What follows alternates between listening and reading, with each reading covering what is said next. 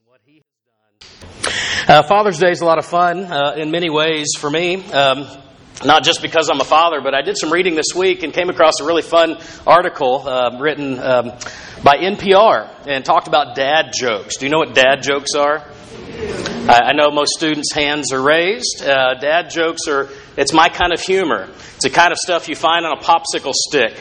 And I want you to know it's not just common people like me. Presidents offer dad jokes. In fact, last Thanksgiving, President Obama, at the pardoning of the turkey moment, he said that he does dad jokes to kind of torture his own girls. And he said he was going to offer some that day, which were going to be a cornucopia of bad things. I'm so glad you got. Good. It's sometimes hard to hear if you're not reading it at the same time.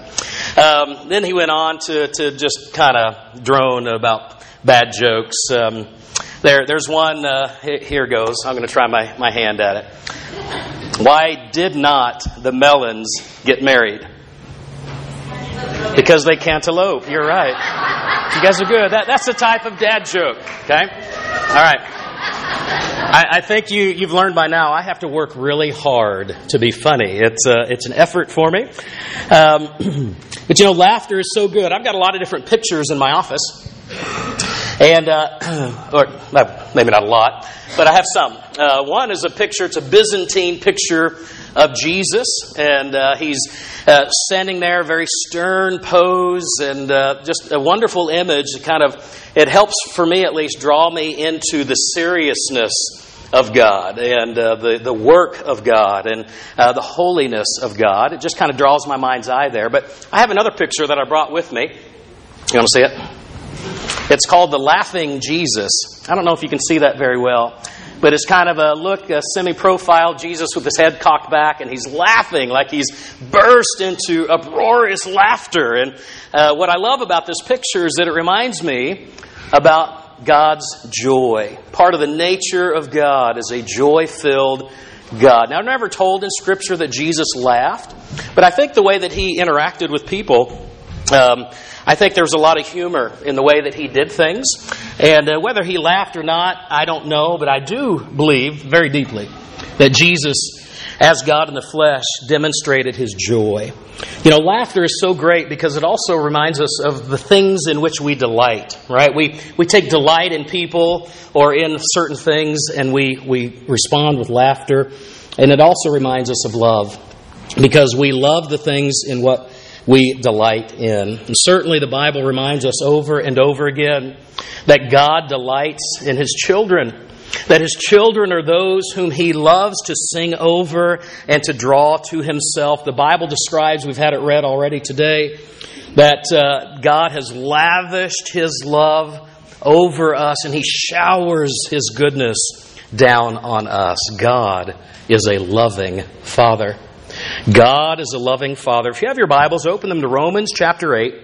I'm going to read a few verses together. Romans chapter 8, verses 12 to 17.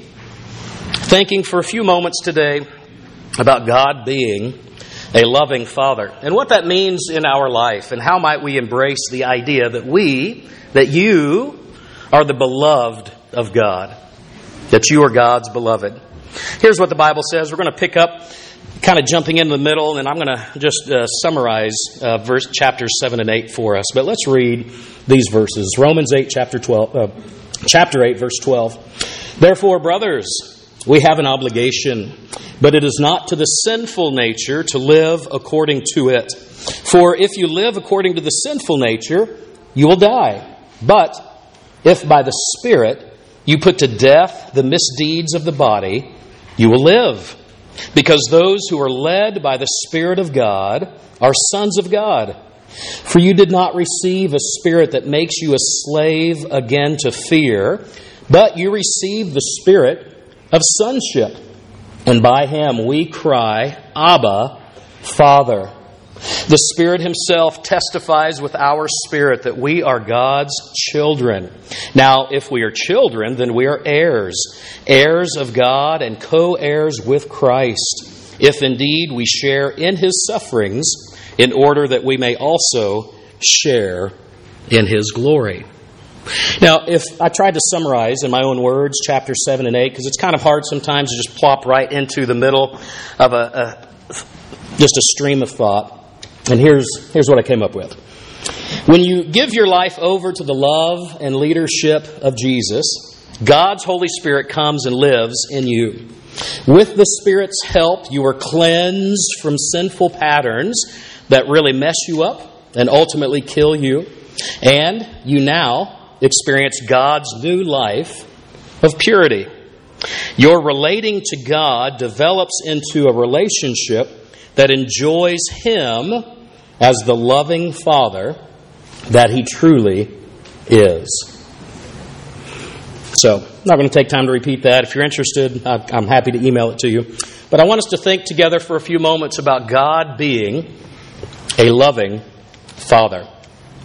And that's so important because if we start and end with God being a mere creator or a ruler over His creation, that's good. He's certainly not less than that, but He's also more than that because God is a Father. The Bible in the Old Testament over and over again describes God in His relationship to His people as one of being a father to them, and His people are children to Him, and the Father loves them. Jesus, when we are introduced to the person of Jesus, especially in John's Gospel, one of the ways that Jesus describes and talks about and in His most intimate prayers with the Father is that language of Father and Son. The Father loves the Son loves the Father.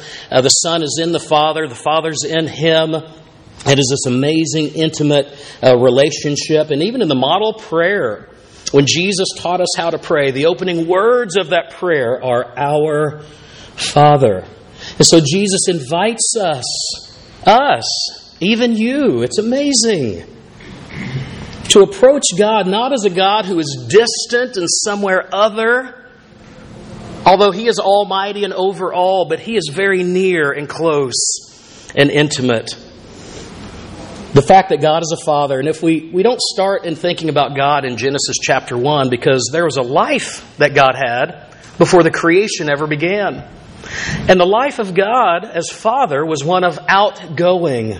It was one that was life-giving. The way we are to understand the Father's relationship to the Son is that God is one who goes out and His love flows out and it gives life. I remember one time as a young boy driving down an old country road with my dad, and all of a sudden he pulls over to the side of the road, and there's nothing on this side is open fields, and on this side it's a row of trees near the road, and we get out of the car and we kind of step over an old barbed wire fence. We kind of make our way, and I'm kind of like, are we supposed to be here? I don't know. Fences are here for a reason. I had been taught as a child, but here we step over the fence and we go through the trees, and there, to my surprise, was this pipe sticking out of the ground in the middle of nowhere, and this water was flowing out of it. My dad described to me it was an artesian well. I'd never heard that word and didn't know what it was, but all it was simply was a continuously flowing fountain of water. That fountain was doing what it was intended to do, and it was giving forth life-giving water. It couldn't help it, because that was what it was. And God is described by many theologians in the Bible itself in words that describe Him similarly as a fountain.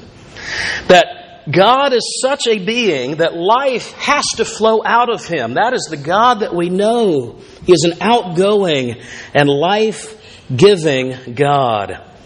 And the Scripture reminds us that giving of life is what characterizes Him as a God of love. God He doesn't just have love. When we talk about God being loving, we're not talking about it's just love is one of His many emotions. We talk about God as being love. It's a description of His character. God is love. I want to turn a corner here for a second and finish out our time together. The Apostle Paul takes up this language in Ephesians chapter 5, verse 1. And here's what it says very simply. Therefore, be imitators of God as beloved children. Be imitators of God as beloved children. In other words, because you are the beloved of God, Learn to live your life in such a way that you want to demonstrate your love of God by learning to imitate Him in the choices you make, in the life that you live. That is part of what it is to have Christ formed in you. Be imitators of God as beloved children. So what I want to do in the next couple of minutes is just think about how do we embrace the idea this morning again of being the beloved of God. Don't you love that word? I fell in love with the word beloved several years ago, and I love to use it. I try not to overuse it. I'll use it in emails sometimes, and sometimes even with you, but you are beloved. You are the beloved of God. It is so amazing. Let's talk for a minute about what it means to embrace our belovedness. Number one is a word that Monica's already used for us, and it's the word adoption. The new life that Jesus offers us, that we can know and understand fully the relationship that God the Father provides for us. Now, certainly theologically, when we come to Christ, we are adopted into His family. And to try to think about what that might mean, it helps sometimes to go to human relationships. Now, I grew up with a single mom. I've not actually walked in my life as a once orphan child into an adopted family. However, the closest that I've come is when I got married to Susan, and her parents kind of embraced me as a son. I remember going up to Victoria, BC, the week before our wedding, and I remember, I was young and pretty confident, but I was a little nervous going up there because I knew on the agenda was to go out and play golf with my soon-to-be father-in-law. And I've only played golf maybe about 4 times in my life, and I've never once played golf well. And it's been really a challenge for me, and I've just never taken up the game. And some in this church are trying to get me to play golf more, and I don't know. It's humiliating to me. So we go out on the golf course, and I was, jokingly, but I was a little concerned, if I totally embarrassed myself, which I knew I would. But after I embarrassed myself, what is my future father-in-law going to think of me? Is he going to revoke his blessing on marrying Susan? Was he going to encourage me to take the engagement ring and go hawk it because I needed someone else because his daughter she was far too good for me, and she is in so many ways. But, we went out and we played golf. I think mercifully it was only 9 holes. Thank you, Lord. And I think I only lost 5 balls along the way. So I offered to reimburse Dirk, and he graciously said no thanks. But what was so great and has been so great after 18 years of being part of that family is that the way that they treat me as a son, and I really think they've approached our marriage as one, not losing a daughter. You've heard that expression, but really gaining a son. And they've treated me that way in so many ways, and because they've given me access into the relational components of their family life, of the joys and the blessings, of knowledge and welcome into the struggles and challenges of life and what it is to be a family. And it's been so great because it's through their embrace of me and their welcome of me, now as their son, in a sense adopted into their family, that I know what it is to have access relationally to things I would never have otherwise. And that other people, as close as they may be, don't have the same access that I do as a son-in-law to the family. And that is very much the way that it means for us to be adopted into God's family. Because when we come to Christ and we open our life up and we say, Jesus, I want you to be the leader and the centerpiece of all that I am, my future, my career, my marriage, the decisions I make with my children, the places we choose to move to, everything. I want you, Jesus, to be the centerpiece of all that I am and to guide everything that I will become. When we do that, it opens up relationally for us the full capacity of God, that we can know God relationally, and then we have access to that which God has made available to His children. The Apostle Paul uses the word in Romans 8 as being heirs and co-heirs with Christ. The great beauty of the resources of heaven and that which awaits us become ours because we are adopted as sons. So what does it mean to become and to embrace our identity as the beloved? In part, it's embracing the joy of being adopted into His family. And then second is learning over time to grow in comfort and being part of God's family. And in our passage here, it says in verse 15, "For you did not receive a spirit that makes you a slave again to fear, but you received a spirit of sonship.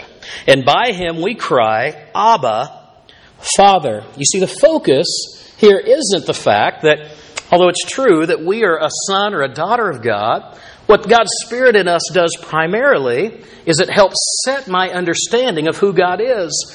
And so God's Spirit in me, as a believer and a follower of Jesus, now wells up within me to cry out, "God, you are my Father." And when we set the relationship of who God is correctly, then that begins to give shape to every other facet of our life and every other relationship. These two words, Abba, Father. You may not know this, but Abba was a word in use long before the Swedish rock band ever came into existence. Did you know that?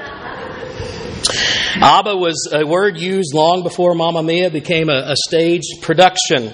Abba was an old Aramaic word, the language Jesus would have spoken when he walked the earth. And it was a word that a child would use when they sit on their dad's lap and they say, "Hey, Daddy," and just begin a conversation. It's a word that reminds us that God isn't distant, but He's very intimately close with us. And then the Greek word for Father is used here. They're put side by side. It's done in another place in Scripture. It's done when Jesus is in the Garden of Gethsemane, right before He's arrested and taken to the cross. As He begins what may be the most famous prayer in all of the Bible, He begins by saying, "Abba, Father." And He launches into that prayer, that great prayer. "If it is possible for the great cup of your wrath," Jesus knowing that He being the perfect sacrifice, untouched by sin, unlike you and me. But He, as that perfect person, was about to take on all of the sin of all of the world for all time into Himself. He says, "Father, Abba, Father, if there's any way for this cup to pass by me and to go somewhere else, bypass my life, then so be it." But then He closes with this, "But not my will, but your will be done." You know, when I was able to meet with Don and Ann some days ago, Don was and is and continues to be wrapped in comfort with those closing words of Jesus' prayer. That in the midst of the pain and the anguish that he has gone through in recent weeks, and watching Ann lead up to her passing and now into her eternal life, he has held on to those words. He has been comforted by them because they are born out of anguish, but they're settled in the peace of knowing that God, his Father, holds him because God's will be done. It's so good. God is a loving Father. I know that for some of us this morning as we wrap up, that we may struggle with the idea of God being a father, because if we start in the wrong place in thinking about this subject, we can be led to some wrong conclusions. If we start by examining our earthly fathers and through that filter look up to God and think about God as a father, sometimes that can really skew what we're supposed to understand and to know about God being a father. Because, let's face it, sometimes our fathers aren't the greatest. And sometimes dads, they all will make mistakes, but sometimes they abuse children, or they neglect children, or they're not loving in the way perhaps that they should be. And we can be tempted to think about God as a father in the same way that our dads have fathered us.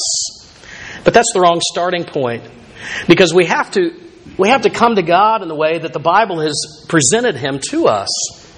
And he's presented as a father before anything else. Before the foundation of the world, Jesus said, "You loved me, Father."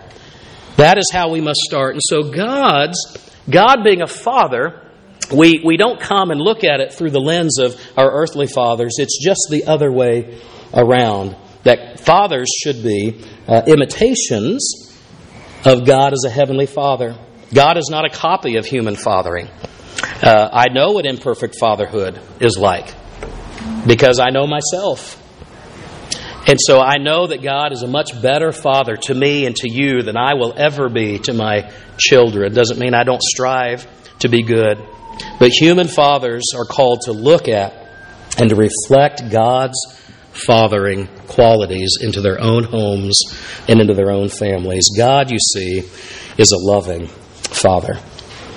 When you picture God in your mind's eye, I like to do this from time to time for myself as a bit of a calibration tool, understanding and knowing my heart. But when you think about God in your mind's eye, how do you envision Him this morning looking at you? Do you ever think about that question? Do you have a mental picture of God and perhaps the expression that might be on His face? Is it an expression of love? I once asked a Bible study class years ago that same question, and one of the men in there said, disappointed. I picture God looking at me with a look of disappointment. And so we had an opportunity to explore that. My hope today is that maybe you'll take that question and you might go and reflect in your own private moments this coming week. And you might remember the fact that God is presented to us as a loving Father. We have sung about it, and we're going to sing about it again. Inside your bulletin, let me invite you to pull out this little love letter. It's a father's love letter. We've provided this for you today so that you can take that home maybe this week and read through it. It's a compilation of various Bible passages that help us understand who God is as a father to us. You'll see it opens up as my child, and then the text of it, you'll see many scripture references, and then it's signed, Love Your Dad, Almighty God.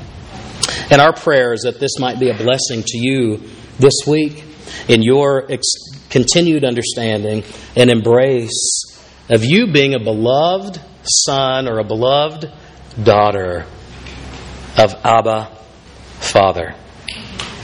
So this morning, as we close today, instead of our normal invitation, we're going to close by pulling out our music insert. And we've sung already once today the song, Good, Good Father. And so we're going to sing that one more time. And I want to invite you to make that your prayerful response back to God.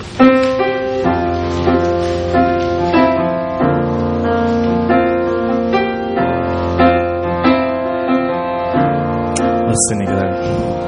I've heard 1,000 stories of what they think you're like, but I've heard the tender whispers of love in the dead of night, and you tell me that you're pleased and that I'm never alone. You're a good, good Father. It's who you are. It's who you are. It's who you are, and I'm loved by you. It's who I am. It's who I am. It's who I am.